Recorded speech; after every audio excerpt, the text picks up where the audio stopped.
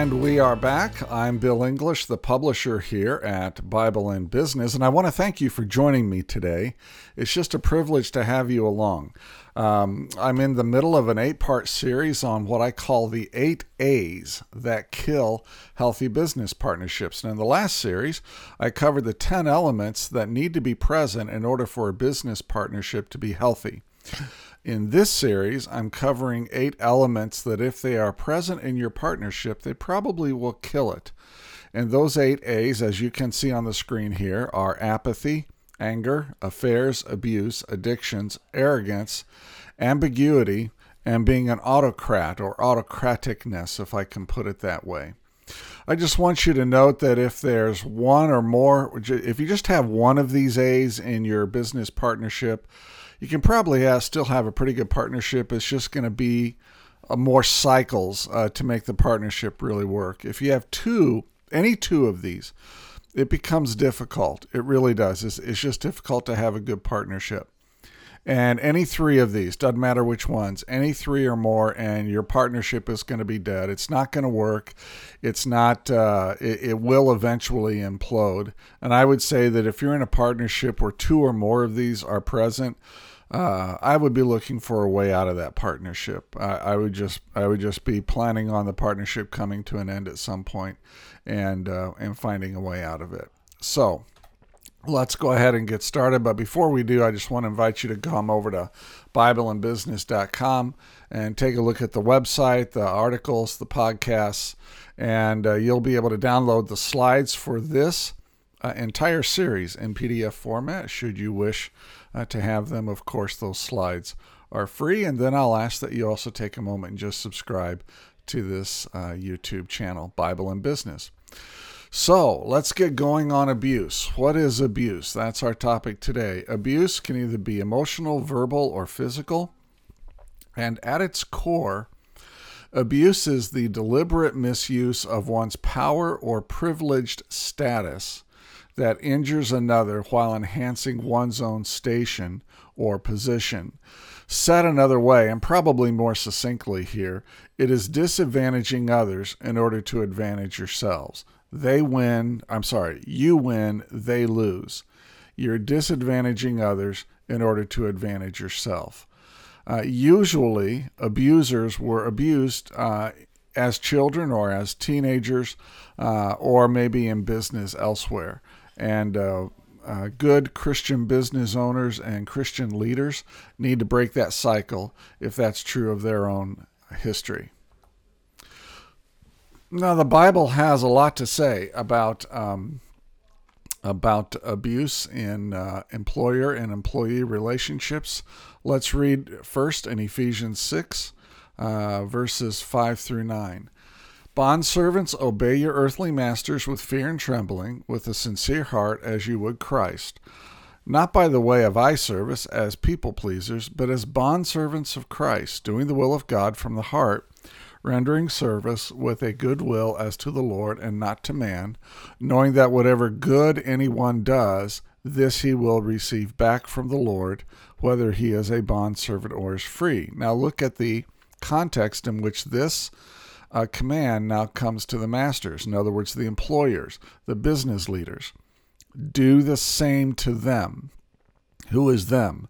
Them are your bondservants, those that are working for you. And stop your threatening. In other words, stop your abusive behavior, knowing that he who is both their master and yours is in heaven, and that there is no partiality with him. So look, masters, we do good to our bondservants. In other words, we do good to our employees, and we stop threatening them. We stop being abusive to them precisely because we know that our master, who is God, is sitting in heaven, and he's watching us just as much as he's watching those who work for us, and he isn't partial towards us just because we're business owners. There is no partiality with him. So we have to remember that in the end, we are judged by the same judge that our employees are judged by. And that puts us in many ways on the same playing field and at the same level on that playing field. Now let's look at Leviticus 25, verses 39 through 43. If your brother becomes poor beside you and sells himself to you, you shall not make him serve as a slave. He shall be with you as a hired worker and as a sojourner.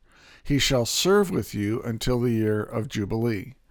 Then he shall go out from you, he and his children with him, and go back to his own clan and return to the possessions of his fathers. For they are my servants. Now, who's talking here? Okay. This is really God talking through Moses. For they are my servants whom I brought out of the land of Egypt, God says. They shall not be sold as slaves. And look at this command. You shall not rule over him ruthlessly, but shall fear your God. In other words, Christian business owners, we may rule in our business, but we do not do it ruthlessly. We are not harsh. We don't lord it over people. We are not abusive with them. We are not angry with them. Remember, be quick to listen. This is James 2:19 and 20. Be quick to listen, slow to speak, and slow to become angry. Why? Because man's anger does not produce the righteous life that God desires. Man's anger does not produce the results he thinks he's going to get. Man's anger never produces the results that he thinks he's going to get.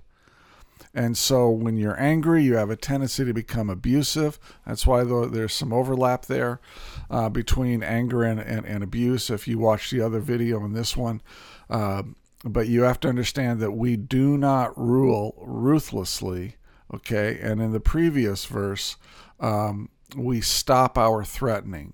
We are not abusive. We are not threatening. We are not ruthless in our rule of our employees and our business. And that, by the way, that the same is true in our partner relationships too. Because remember, this is a series about building healthy partnerships and the things that can kill healthy partnerships. When you're abusive to your partners, chances are real good you're gonna see that partnership end anytime in the next few months or years. Abuse in partnerships almost always kills the partnership. So let's go to Deuteronomy 24, verses 14 through 15. You shall not oppress a hired worker who is poor and needy, whether he is one of your brothers or one of the sojourners who are in your land within your towns. You shall give him his wages on the same day before the sun sets, for he is poor and counts on it, lest he cry out against you to the Lord and you be guilty of sin. So one of the things that we don't do is we don't withhold pay. When we agree to pay somebody, that is a sacred trust, and we have to pay it, or we will be abusing and stealing from our employees. Most states in the United States, by law, consider payroll a personal liability of the owner. And that's a good law. That's a law that reflects Deuteronomy 24, 14, and 15. So we do not oppress by withholding wages. And we do not oppress, let's go back here. We do not oppress by being ruthless, and we do not oppress by being threatening. In other words, the thought that comes to my mind here is let your yes be yes and your no be no. Just be clear and matter of fact and direct, but you don't need to threaten. You don't need to be ruthless, and never withhold the pay, because if you do, that's in essence oppressing a hired worker. Now, there's other types of abuse of power that's mentioned in scriptures, and I'll just give these to you here for future study. There's abuse in families, in churches, in foreign relations, where the rich rule over the poor, and general leadership activities as well. That Proverbs 22, verses 22, is one of the Proverbs that I cover in my book, Biblical Wisdom for Business Leaders, the 30 Sayings from Proverbs. I dive into that proverb in chapter 22 and explain that in depth in my other book. The effects of abuse are not good. You would have degradation of the victim's personhood that is debilitating to them. Fear and hatred become the core element of the relationship, which is not good. That's nothing to build a relationship on, even if it is a business and a professional relationship. The abuser doesn't get the results she or he wants in the manner desired. Again, that's a reflection, I think, of the truth that we find in James 2:19 and 20. And what you will find is that there's going to be PTSD, post-traumatic stress disorder type characteristics in the victim, including anxiety, depression, perhaps chemical abuse, intrusive thoughts, inability to sleep at night, those kinds of things. So these are the effects of abuse on your partners and on your employees. And if you're abusive in your family, this is the effects of the abuse in your family as well. Now, if you're a partner and you have another partner that's abusive, you don't manage the abuse. And you don't manage it by appeasing the other person or trying to make them happy. You simply end it. Period. You either end the relationship or the abuse ends. Either the partnership ends or the abuse ends. And if you're in an abusive relationship, some endings are necessary. Read Henry Cloud's book. Some endings his book is Necessary Endings. And he argues, I think compellingly, that some endings of relationships are necessary. And so if you're in an abusive marriage, an abusive partnership, you have an abusive boss, you just leave. It's just time to get away. You do not manage abuse, and you cannot change them by appeasing them or trying to make them happy. So you end the abuse, period. That's what you do. So finally, just a few more notes. Christian business owners should have a zero tolerance for any kind of abuse, either in their partnership or in their business. Abuse of any type in a persistent form will kill a partnership. I said earlier that if you had one of these A's, you could probably figure out how to have a good partnership. If abuse is that 1A, I'm going to moderate my words a little bit there and just say abuse is one of the A's that could kill a partnership by itself. And so just understand that that's a real possibility. And I'm going to talk for a moment about abusive pastors in churches. And there's a lot of them out there, abusive pastors. All you got to do is subscribe to Ministry Watch or Christian Post or julieroys.com, and you will see revelation after revelation after revelation of pastors who have abused their position financially, or they abuse through power, or they abuse congregants sexually. These kind of people should not be in the pastorate, period. End of conversation. I am stunned that Mark Driscoll still remains a pastor, that anybody would go to his church knowing how abusive he is and knowing how abusive he was at Mars Hill.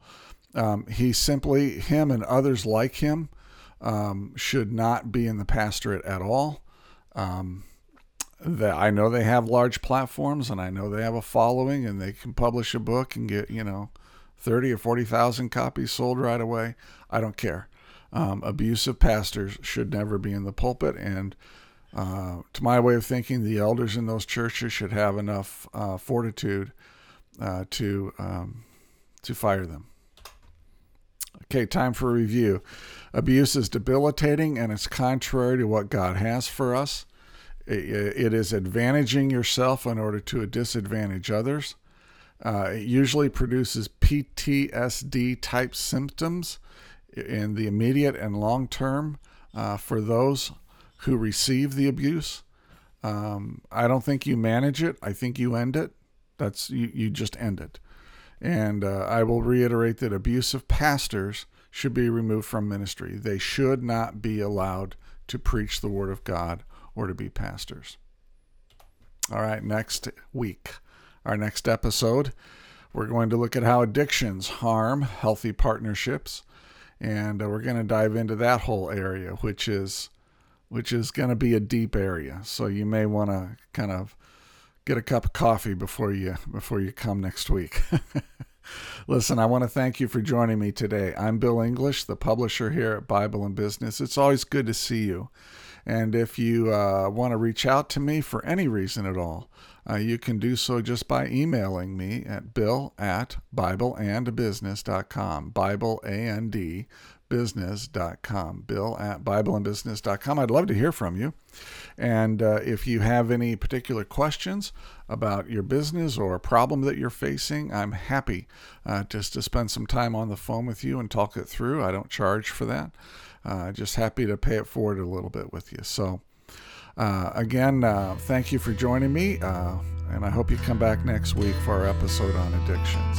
Until then, go out and make it a great day. Take care.